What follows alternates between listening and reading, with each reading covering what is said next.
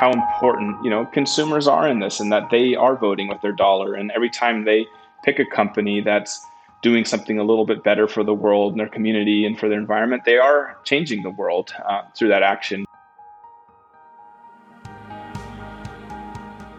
From Dirigo Collective, this is Responsibly Different, sharing stories of certified B corporations and our journey of joining them in leveraging business as a force for good.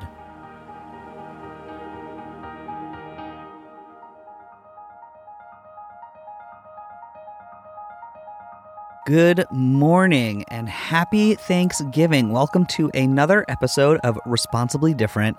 I am so excited for our guest today. I know this time of year there's a lot to unpack at this time of year, right? But when thinking about gratitude, for me, I reflect a lot on how lucky I feel to be able to be in this work and to be able to talk to some of the incredible folks I've had the opportunity to speak with and share with all of you and getting everyone's feedback and all of that. It's really just been such a beautiful gift. So first and foremost, before we jump into this episode, I want to say thank you so much for tuning in. Our guest today is one of my favorite B Corps, Amy's Kitchen. So I've been vegetarian since, I think, January of 2008. So you can do that math. It's been a minute. And I will say something that has helped me a lot and is a real treat and helpful thing for eating on the go has been Amy's Kitchen. So they prepare vegetarian, organic, pre-prepped meals that you can just get out of the freezer section and throw in the microwave or in the oven and enjoy. And what else is really great too is they do have vegan options and they have gluten-free options, and so they provide affordable access to organic food, which is really exciting. And our guest today is their sustainability director.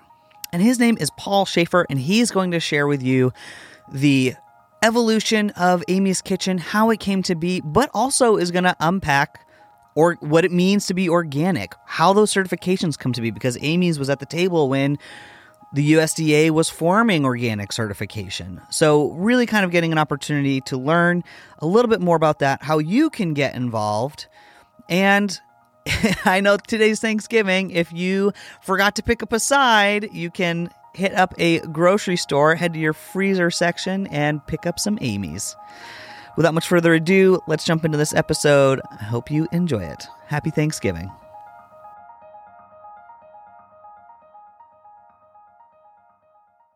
I know Amy's Kitchen has been around for more than 3 decades. Let's talk about how that journey began. Sure. Thank you. It's such a beautiful story. It's such an honest and humble beginning to a business. So just, as I tell the story, if it's not obvious, I'm Andy and Rachel's nephew, the founder of the company. So I was 8 years old when this story began. So I actually saw this firsthand through my own eyes. So often I do talk about it kind of in a very first person narrative. So I just wanted to start out with that. But Amy's really began from a deep personal need. So Rachel became pregnant with what would become her daughter, Amy, and had to go on bed rest for a period of time. And Andy, unbeknownst to him, as part of having a child on the way, had to start cooking for the family and making the meals. Andy and Rachel were they were huge foodies. They had their own organic garden at their house. They ate really well. They were vegetarian. And so Andy tried to go to the store to look for convenient frozen food because he didn't really know how to cook so well himself and bring it home, and was just sorely disappointed. The few things he could find that were vegetarian were certainly not organic, and his sort of telling just didn't taste good. He just felt, I can't eat this. And it just became that aha moment. So he just sort of thought, hey, the problem that I'm having must be out there. There must be more people like me who just want something that's convenient, that's delicious. And he became inspired to start Amy's. Funny enough, they named it after their daughter because they couldn't think of another name at the time. So they basically, had a child and a new company all together in that same first year. That's really cool. It's like birthing. It's like having twins almost. Exactly. That's amazing. I have to give them credit. Having 2 young children, I know how hard just doing one of those at one time is. Absolutely. Can you talk a bit about Amy's mission of sourcing sustainable, organic, and vegetarian ingredients? Because I feel like there's a lot of ways at that mission of, cooking delicious vegetarian ways. And it doesn't have to necessarily be organic. So I think a lot of people appreciate that. Can you speak a little bit towards that mission? Sure, absolutely. And again, I think there was a real, Andy and Rachel have always been wonderful hosts. They just love having people eat around their dinner table. And they've always really thought a lot about food and the origin of that food. And when they created the food company, really their goal was to create food that was just as good as they would serve to their guests around their table. And today, actually, they often do serve Amy's at dinner parties, which I think shows how much they believe, and we all believe the food is really wonderful. But I think as they started a food company, both of them wanted to understand what that meant in their own ways. So for Rachel, she had grown up, as I mentioned, with her own organic garden. She had grown that way for a long time because she just didn't feel right, frankly, putting chemicals into her garden and then eating that food. And for her, it was very just practical. It's like the food tastes delicious without the chemicals. Why do I need to put any into them or into the gardening process? And for Andy, it was a little more from a social perspective. He went out and met farmers and kind of got to understand the farming side. And he had heard a few stories back in the late 80s of just large cancer clusters in some of these farming communities and just the impact that all the spraying was having on the people working in the farm or for their children. And for him, it just was more of a, this just doesn't feel right. Maybe it's the precautionary principle. I don't think all the evidence was in like it is today around glyphosate and some of these other commonly found parts of the conventional ag system. But he just said, I don't need to do this. So why do I do it? So it was a very instinctual decision. As far as sort of the vegetarian piece, that's how they ate. That was their own sort of moral compass. And they just, again, are like, if I'm going to have a food company, it's going to be connected to my beliefs around food. And I mean, the only thing I'll just sort of add to it, I think it came from a really genuine place, not necessarily a business strategy that predicted organic food would become this giant industry. It was really just it was like, this is we call them our founders' principles here. Just this matters to me. So therefore, that's how we're going to do it. I'll say is now, the person responsible for our sustainability strategy and team, what luck I got. I mean, this was really made my job so much easier that they had this sort of intuition, 33 years ago. And we found that organic farming, in addition to all the chemical benefits and, preventing eutrophication and just the use of these 700 chemicals in the day-to-day production of food, it's also it's better for the climate. A lot of the new studies are showing more carbon sequestration in organic farms because of the health of the soil and less reactive nitrogen. It seems to be reducing global warming potential overall, more biodiversity. So really great environmental outcomes that are being produced through organic systems. And, I think the vegetarian plant-based, I know that there's been a lot of press and sort of awakening to the benefit of plant-based foods from an environmental perspective. But just to take it inwards, we actually studied this last year. We worked with a group of students at a university MBA program, and we found that our plant-based proteins have 77% less CO2e than animal-based proteins. And if you add it all up, basically looking at all of our tofu and our beans rather than our chicken and beef that we don't use in our products, it's more of a savings of carbon than our entire internal operation. So, if I think about all the hard work we do to get 10% energy efficiency here, it's so much, because the foundation of our business is built around vegetarian food, it just makes it easier, let alone all the animal lives that are saved because of that intention. So anyway, yeah, it's something that's been always part of us, always will be part of us. I think sometimes we take it for granted, but when we take a minute to step back and realize how powerful both of those sort of founding attributes are, it's something that I have to take a lot of pride in. Absolutely. That is really cool. I'm curious too, you mentioned the founding kind of principles. I'd be curious to hear a little bit more about what some of those founding principles are. Yeah. I mean, it's funny, we never really wrote any of this down for the first 30 years of being a business. They just sort of were who we were. But, we started with our purpose, and that is to make it easy and enjoyable for everyone to eat well. That's kind of the words we ended up putting towards it. But each of those words speaks to kind of an attribute of why we believe we exist and what we do. So making it easy, it's really about access. We know that people are busy. They've got jobs and elder care and parents and hobbies, whatever it might be, but we can't all sit down and make, 3 scratch cooked meals per day as much as I think we'd all like to. So that sort of easy piece is really speaks to that. Enjoyable. I think, we celebrate food. We think it's something that should be an experience that leaves you better. It's not just the act of getting calories in the body, but the flavors should mean something. They should connect, create an emotional, visceral reaction to the food. And I think everything we do, we strive for that deliciousness. It's super important to us. This idea of everyone, for us, it's always been around food access. How do we make sure that our food can get to people from different income levels in different parts of the country. We've done a lot of work to connect with people with special dietary needs, be it gluten-free, soy-free, dairy-free, vegan-based diets. And to do it well, I mean, that's kind of what we're talking about. We want to be able to create this company, create this food in a way that we feel is good for the human body and it's good for the planet that we all call our home. And that, we try to own our externalities when it comes to the food system. And we really believe you can do all of that together. You don't have to create delicious food, but have it destroy the planet or just, they don't, in many ways, actually, the strategies that are most exciting are the ones where that really works together.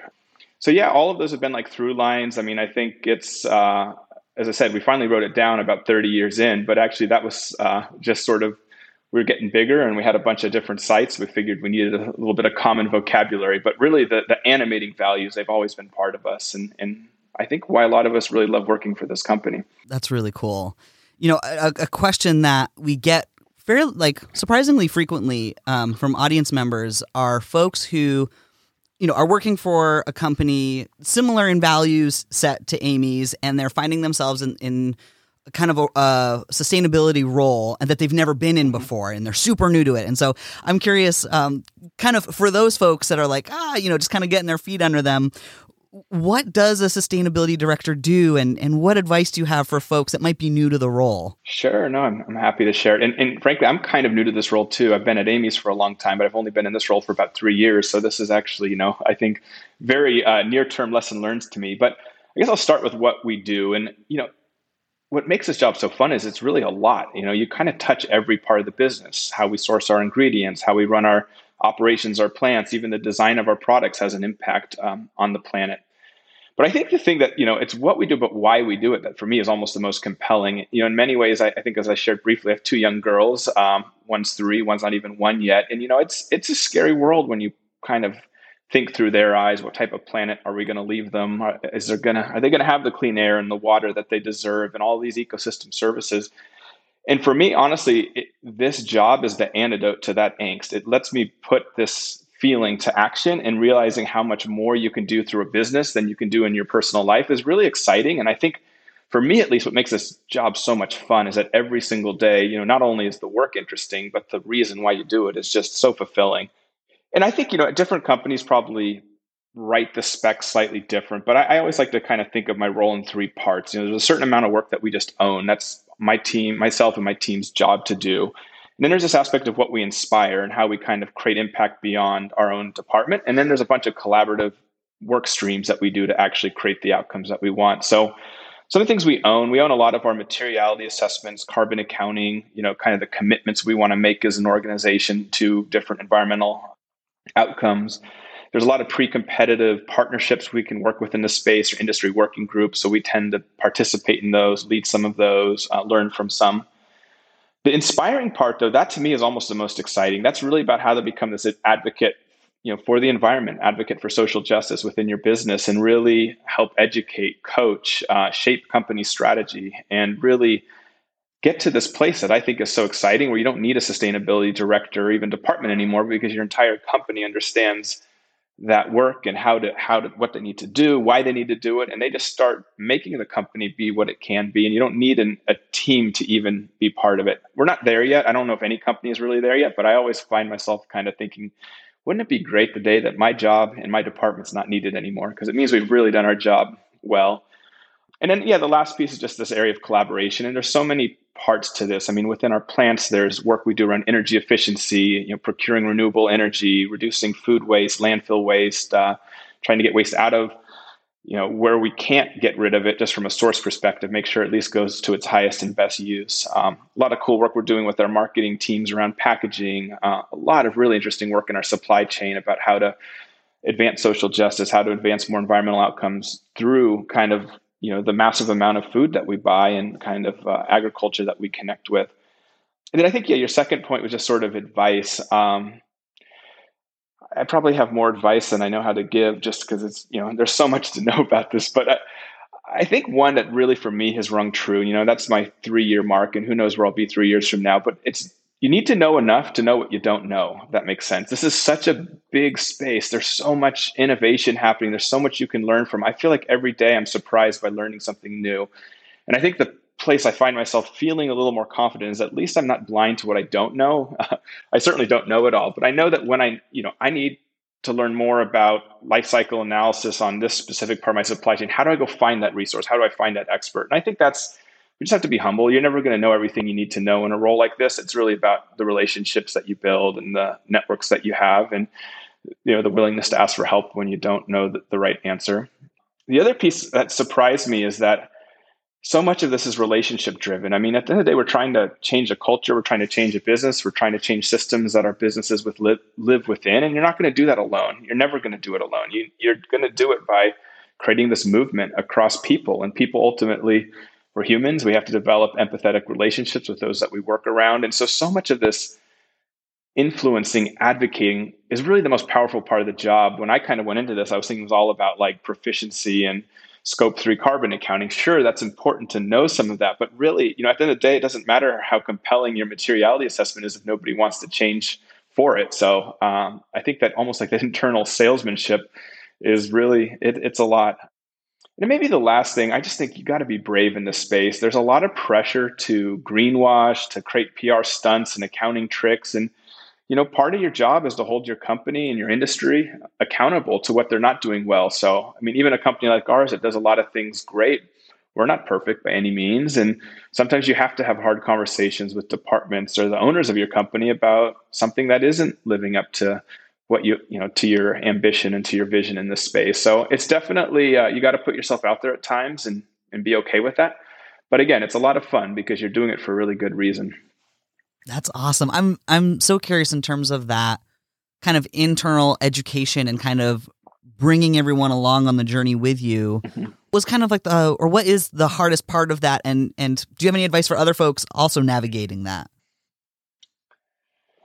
I think you got to just make sure that to be empathetic that everyone is in their own place in this learning journey. And just because you don't get an answer, you don't like what you hear, doesn't mean that someone's intention is wrong. It just might be that whatever brought them to this place in their career, and this place may not have had the benefit of learning about the impact of certain business practices on the planet, or how an action might have this externality that often most companies just don't even consider, and not judge those folks who are at a lower or different place in their learning version, and trust that they will see the light if you give them the effort and time and you connect and know the world. I mean, it's really interesting. What I've kind of come to learn is that you can connect with any human on somewhere around environmentalism and the health of the planet. I mean, it might be a hunter who's, not your traditional, kind of San Franciscan Prius driving individual, which is where I live, and, actually maybe doesn't agree with you on a lot of areas of climate policy, but they've grown up camping and spending really wonderful time with,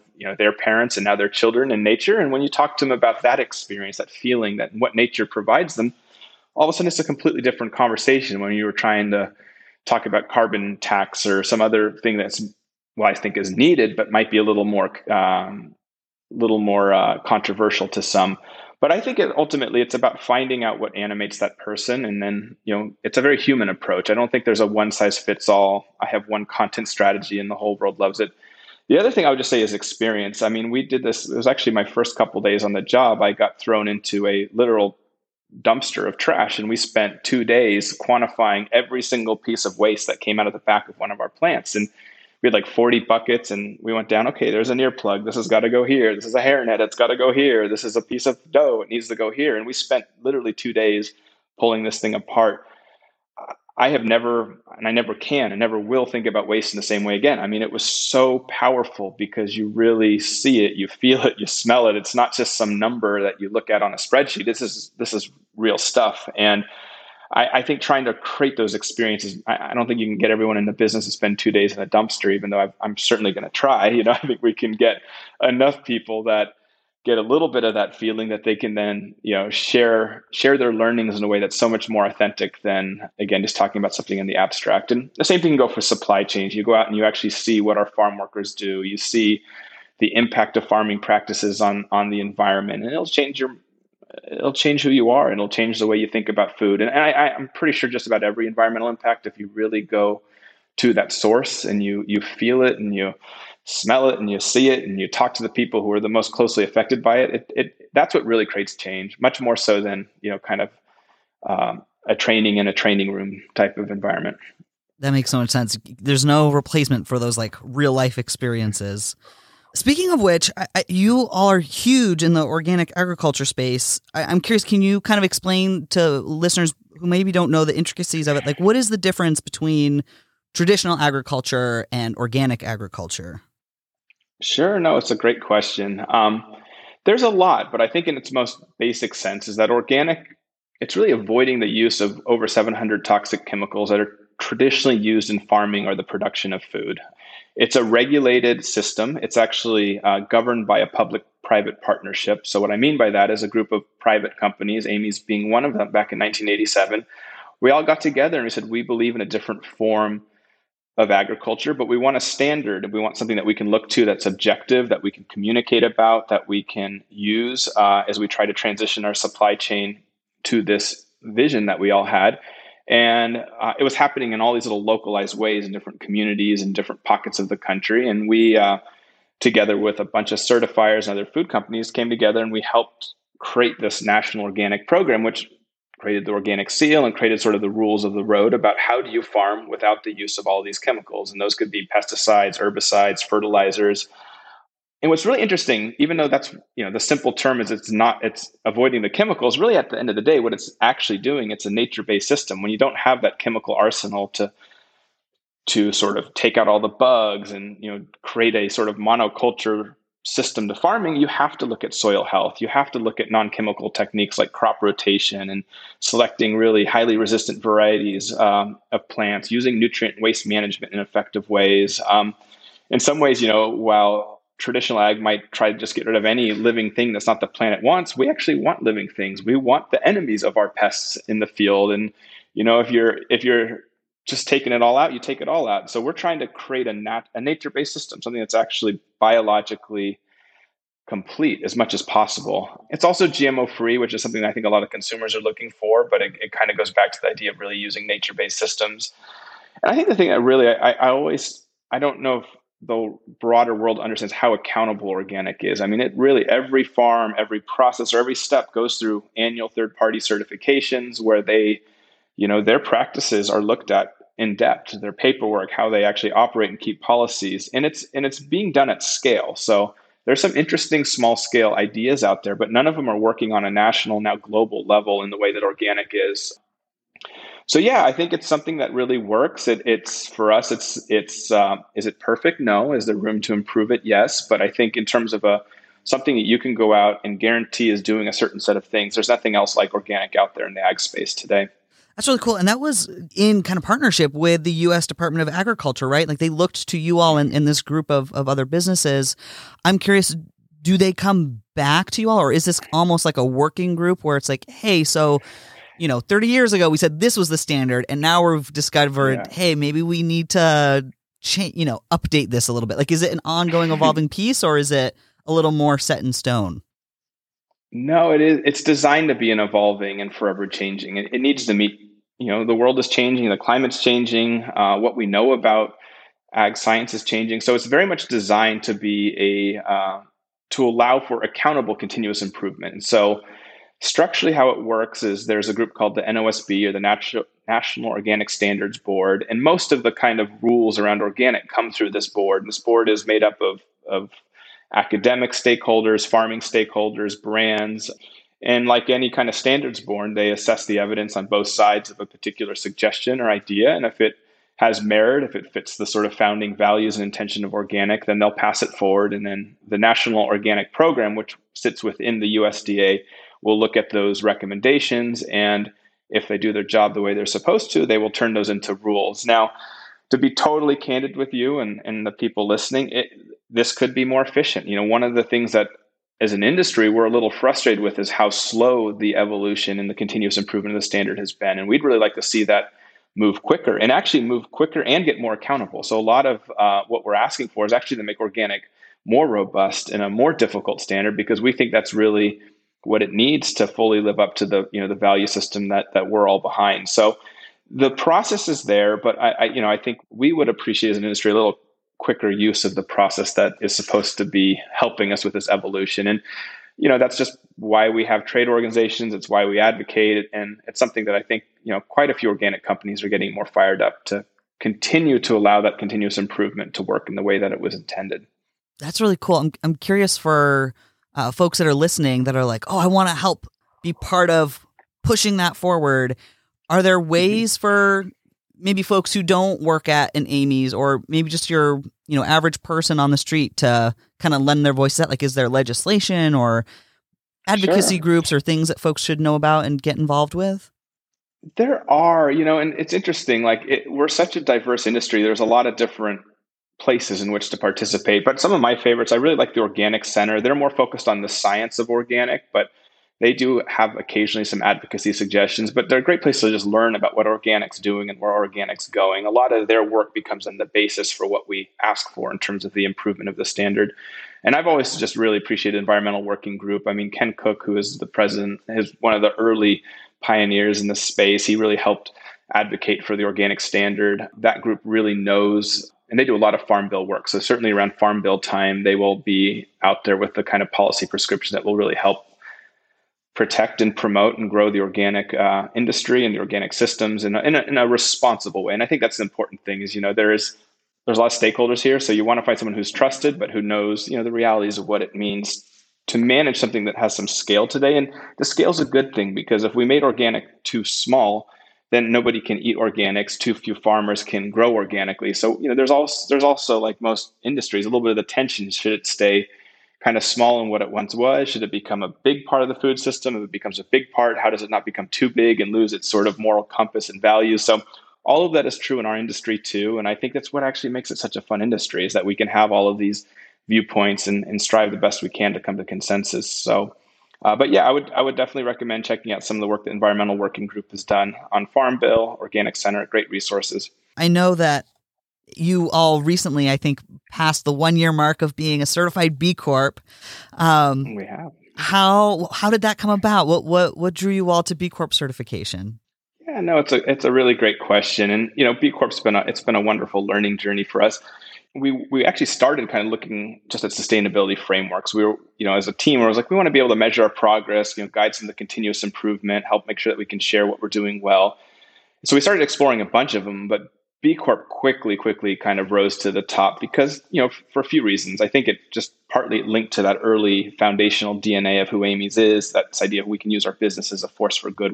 We loved it. But the thing that really differentiated B Corp is that it doesn't just look at policies and practices, but it looks at the impact your business actually has. It looks at your business model. So, there's oil companies who make net zero claims. I mean, there couldn't be more of a just, how does that work? And we just didn't want to get into that. We wanted to be in a peer group, and we wanted to use a standard that actually cared what it was we did, not just how we operate. And B Corp is really, really amazing in that it has this impact business model component. It really looks at the impact your business has.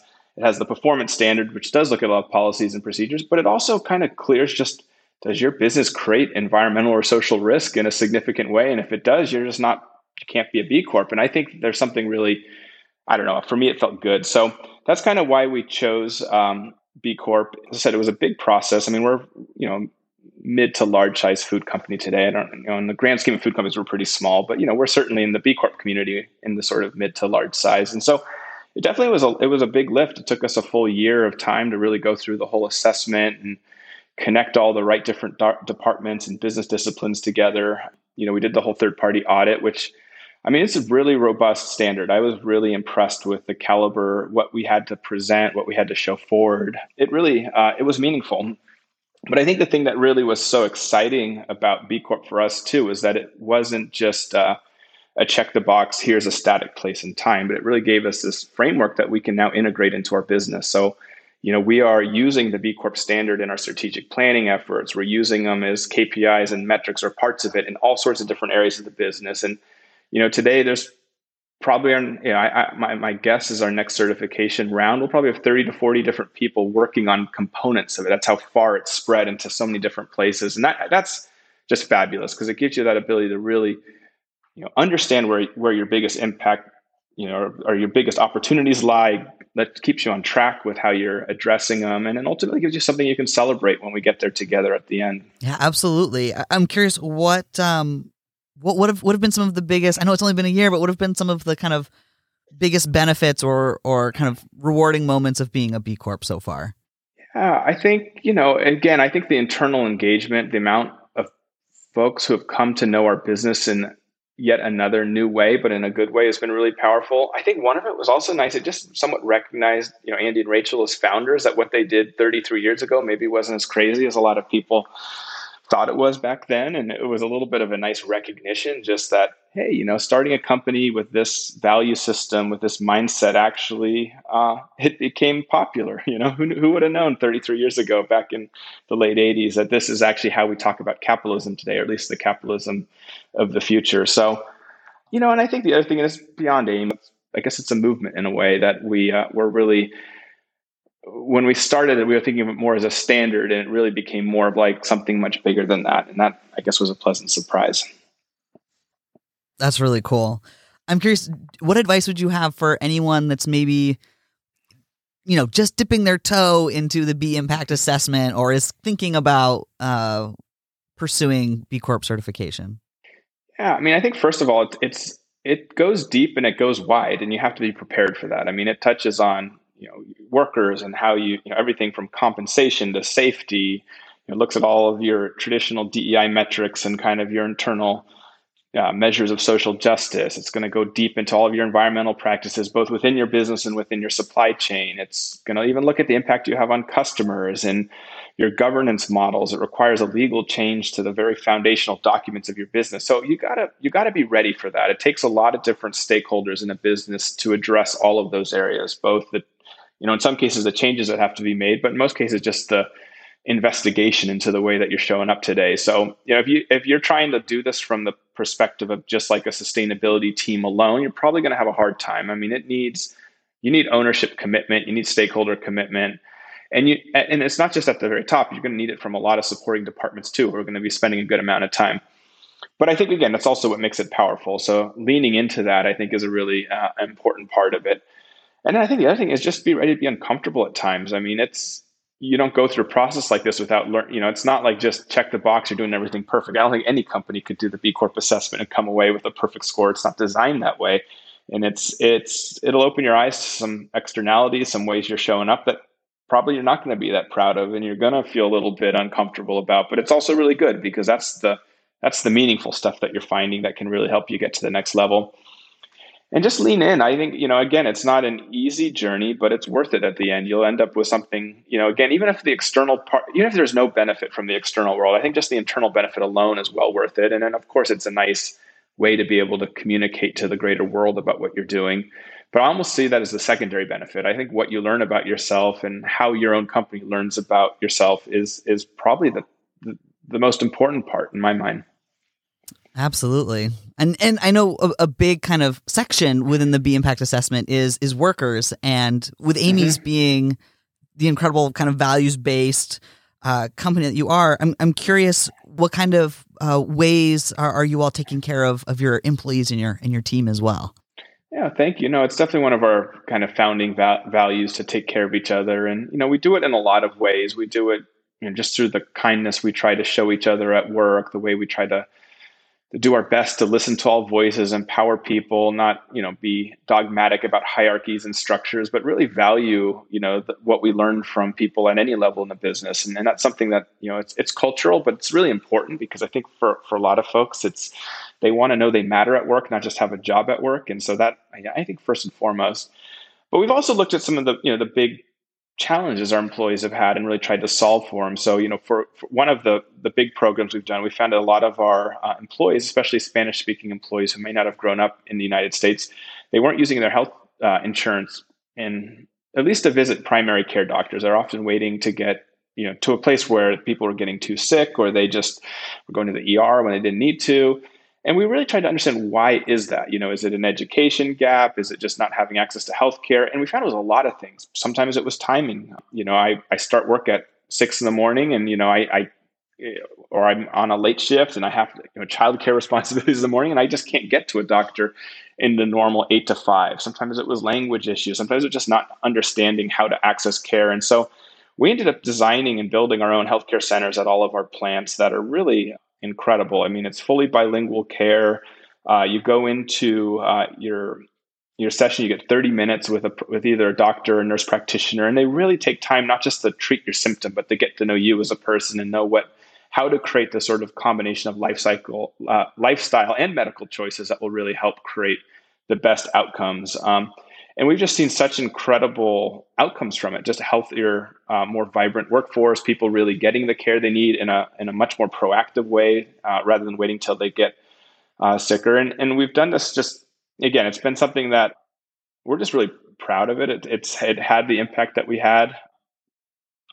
We've done some other cool things. One of my favorite programs is our scholarship program. So for a lot of employees, we offer scholarships to their children. And so now we actually are seeing more and more of our employees' children coming to work for us in professional capacities, in some cases being the first person in their family to have gone to college. And so that's always really nice when you kind of see that program working. And of course, we'd be happy for them to get any job. It's not like there's any requirement to come to Amy's, but it's always nice when we kind of see those returning alumni. Sometimes they've done internships with us in the summer and then they're coming back and working with us full time.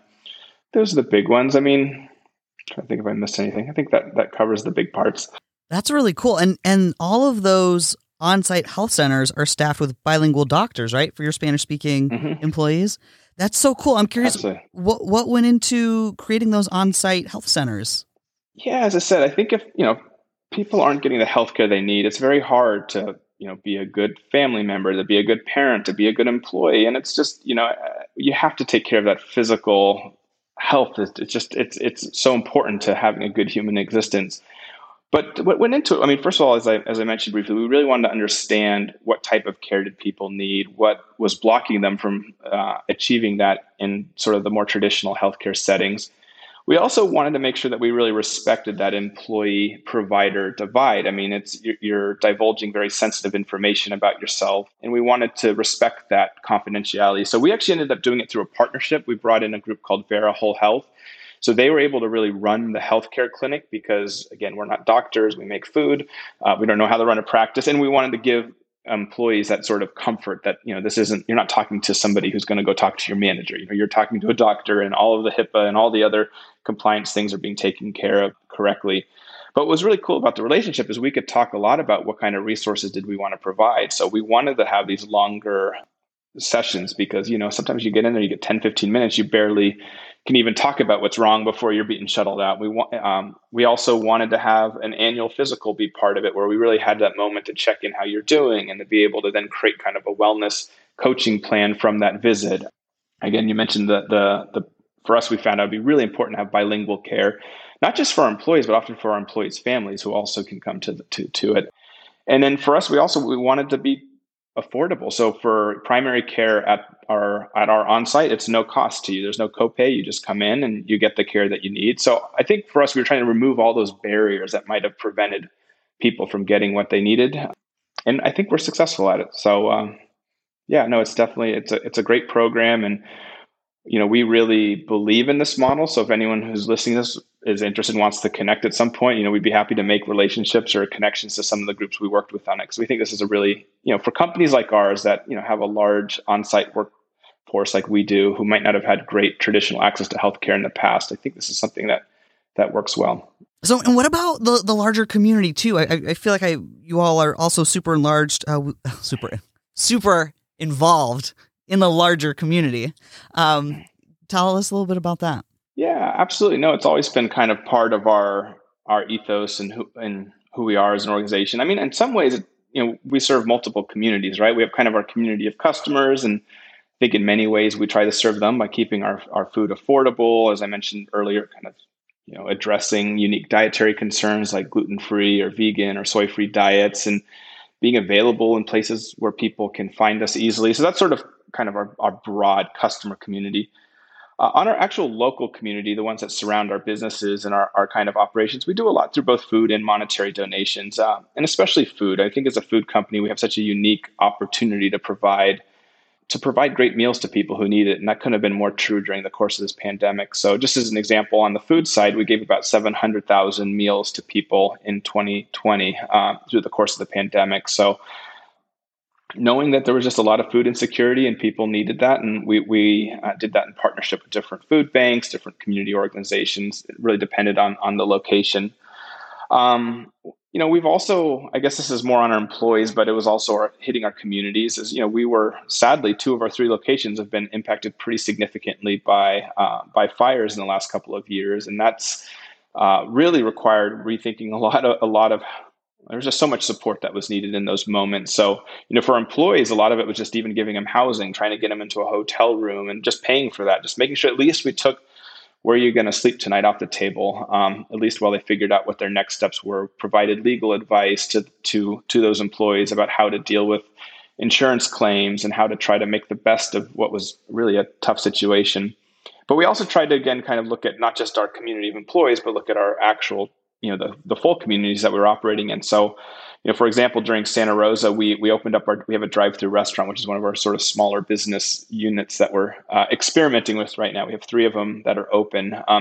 Our drive-through restaurant just became like a community hub. We offered free food to anyone who was displaced, evacuated, lost a home, was a first provider, did that for the full first week. And it wasn't even organized because it happened so fast. It was just like, here's food, have it. It was not, there was no like testing of it. It was just doing what we could to get a warm meal on somebody's plate. And then we tried to, later into it, really tried to extend that food support out to some of those different shelters and first providers. So, sometimes it's really organized, like our food donation programs well established. Sometimes it's just meeting the moment of where we find ourselves and being nimble enough and agile enough and just knowing that, look, let's just focus on caring, and we'll figure out the back end of this later on, and we'll just do what's right in the short term. And that's always kind of been the way we show up for our local community. So, we're a relatively large employer in the couple communities that we operate. And so for us, that, they're our partners as much as anybody. And we do really try to show up, be that in, the school system, just local nonprofits, really, the parades that happen in your local hometown,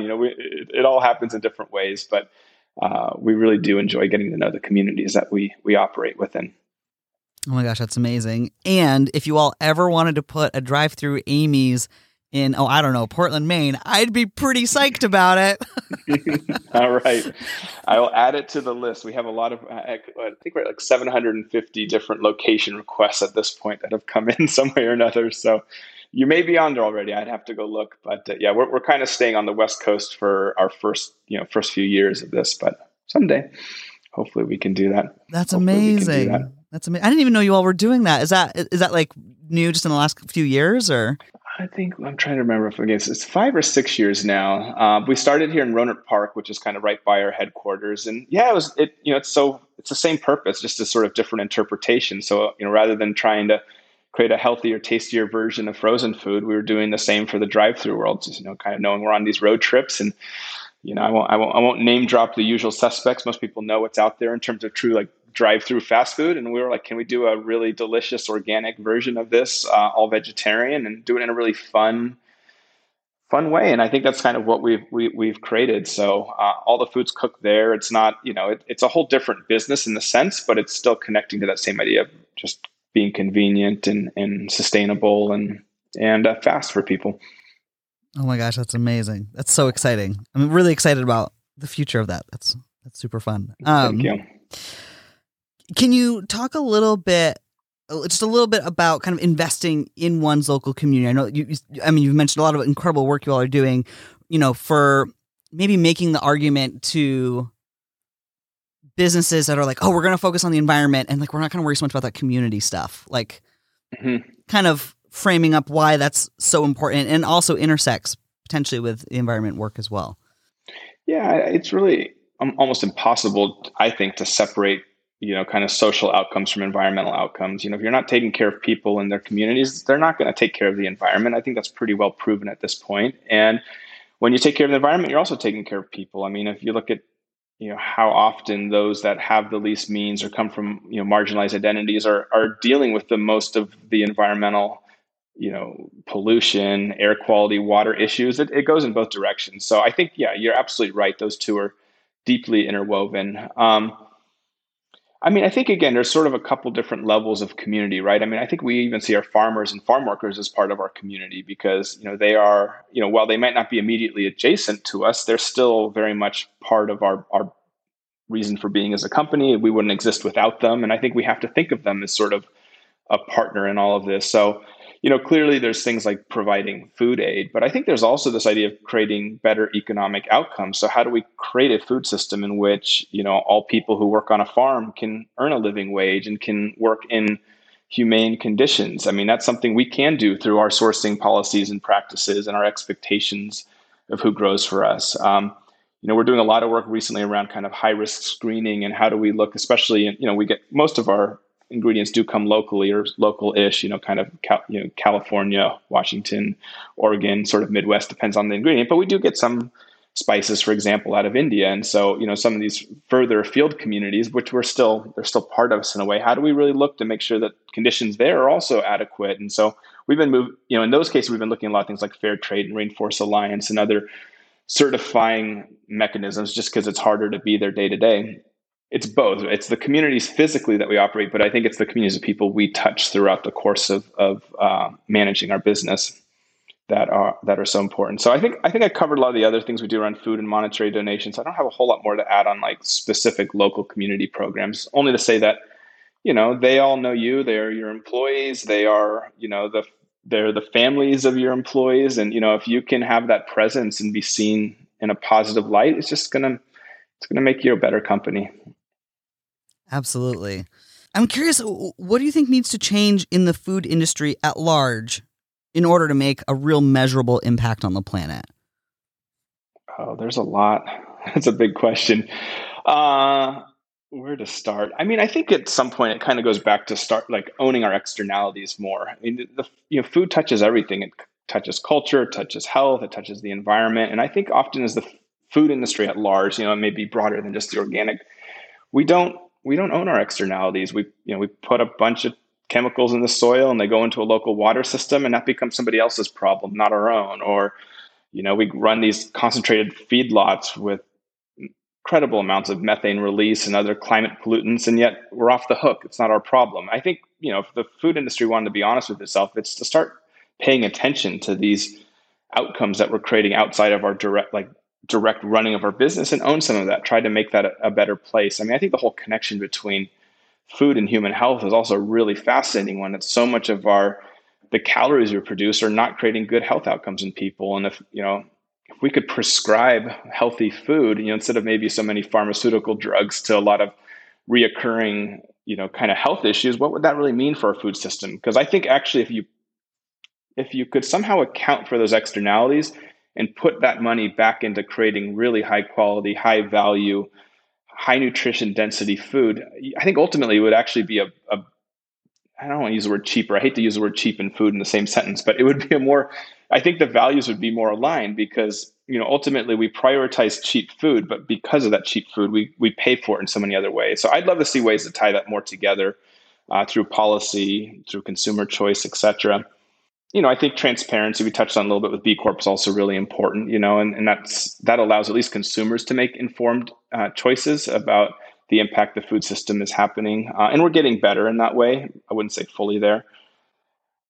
And I think, I'm just trying to think of anything. I think that's the big pieces. Yeah. I know something that the brand put out there is that Amy's is not in the business of making shareholders happy. Would you say balancing values with profit is inherently complicated? I mean, it is complicated if your only outcome of success is making money for your shareholders. I think if you look at it more from a perspective of how do you optimize for all of your stakeholders, it can actually still be quite easy. The problem is that the incentives aren't always lined up. It was actually this question when I saw it, I heard it, sort of this example came to mind. I was on a webinar a couple days ago, and it was showing that 92% of the S&P 100 have made commitments to emission reduction, but only 7% of the S&P 100 is doing anything to help the Chamber of Commerce align its climate position with climate science. So they basically funding a organization that's trying to get prevent climate policy. At the same time, they want to say this is important to us, and you got to get rid of that disconnect for this to all work. You can't have it both ways. You can't advocate and talk about yourself as a green company and then behind the scenes not make those choices. And I think the reason is, again, a lot of these decisions to sort of put values ahead of profit, they don't pay off from a strictly financial perspective. But if you measure the health of your business by, what impact did I have on my workers today? What impact did I have on my consumers today? Did I create a better environmental outcome? And if those things are true and you take value in those and you're excited about them, then it's really easy to do the right choice. I think the only time it's hard is when you don't value, you say you value those, but then you don't when it comes time to make action. So for us, it's easy because we're an independent company. We have one shareholder, which is, really it's a family of shareholders, but it's one family that owns the company, and they can, for them, all those things really matter. The impact they have on a consumer. Often, we spend more time talking about that often than our P&L. And that's because that's for that's their North Star in a way. So it's doable, but you just have to change the paradigm that it's only about financial interests alone to really achieve it. Absolutely. That makes so much sense. I'm curious, what's your favorite Amy's dish? It's like asking what's your favorite child. It's a hard one. I've been here so long and through so many different types of products. I always have like the favorite of the day, but I think at the end of the day, I always have to give credit to the humble vegetable pot pie, the one that really started the company. And partly it just, we all have our comfort foods, but for me, that pot pie, when I was like in junior high, my mom used to bake it in the morning. She'd actually bake it, not microwave it. So it'd be like 45 minutes of baking it and then stuff it into a thermos. And then it would sit for 4 hours in this thermos. So there was no more crispy, flaky crust. It was kind of more of a pot pie mash at that point. But somehow just the fact that like my mom baked that for me, but it came from my Uncle Nance company. And it was just like my favorite thing when I got that at, for my school lunch. And so I don't know, for some reason, the pot pie, every time I eat it, still like brings me back to those early days and that sense of comfort. So I'll answer with that one, but I do love pretty much everything that we make. Depends on the day. That's amazing. Anything else that you'd like to add or share or impart on listeners? I guess maybe just as a close. Well, first of all, thank you, Ben, for just advocating for a better world through business. I think this is so important that we talk about business being a solution and what it takes to really do that. I guess maybe one thing I'll just close with, I have a mentor and friend, Ken Cook. He's the president of Environmental Working Group. And he'd shared this concept with me a while. And he's like, in the past, when I started in the environmental world, it was all about science would inform regulations because government would actually pay attention to science and agree that science was factual back then. And ultimately, those regulations would govern how businesses show up, and ultimately consumers would get the benefit of it.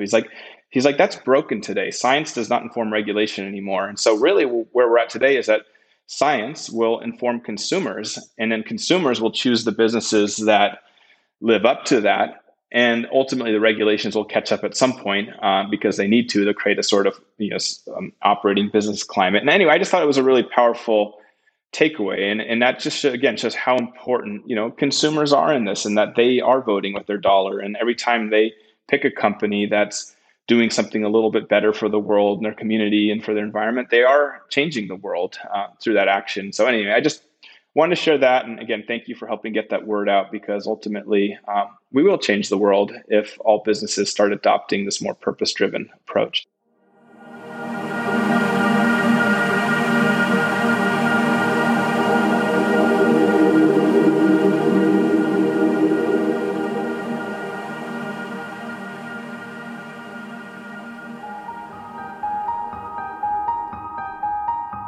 Thank you so much for tuning in to this holiday special with Amy's Kitchen. I hope you enjoyed it. Also, as you are thinking about the holidays, I'm sure folks are already thinking about gifts and purchasing, and I know I've been thinking about navigating that in a way that feels good and in alignment with my values. We did put together a kind of gift buying guide of sorts on the Responsibly Different site. You can check that out at responsiblydifferent.com. Also, while you're there, a couple of those places that Paul mentioned in this episode, I believe it was the Organic Center and the Environmental Working Group, those you'll find links to both of those in the show notes too. So be sure, head on over to responsiblydifferent.com. Check out the Amy's Kitchen show notes, and you'll see all those links are there. You can also find the link to the website and those show notes directly in the player that you're listening to this on. So if you're listening on Apple iTunes or Spotify, there should be a little link in the show notes that'll take you directly to the full, unabridged show notes with all the links. And if there are things that you want to hear about, or if you have feedback for us, things we could be doing better, please shoot us an email you can shoot me an email at Ben, BENN, at dirigocollective.com. Or shoot an email to the team. That's content at dirigocollective.com. And Dirigo is spelled DIRIGO. Collective.com. Thank you so much. I appreciate you all. I hope you're able to enjoy this holiday. Happy Thanksgiving. This is a production of Dirigo Collective. Claire Clausen is our project manager. Jeremy Glass is our writer. The music is an original score by our very own Kevin Oates. And I, Ben Marine, am your host and editor. To learn more about Dirigo Collective, visit dirigocollective.com.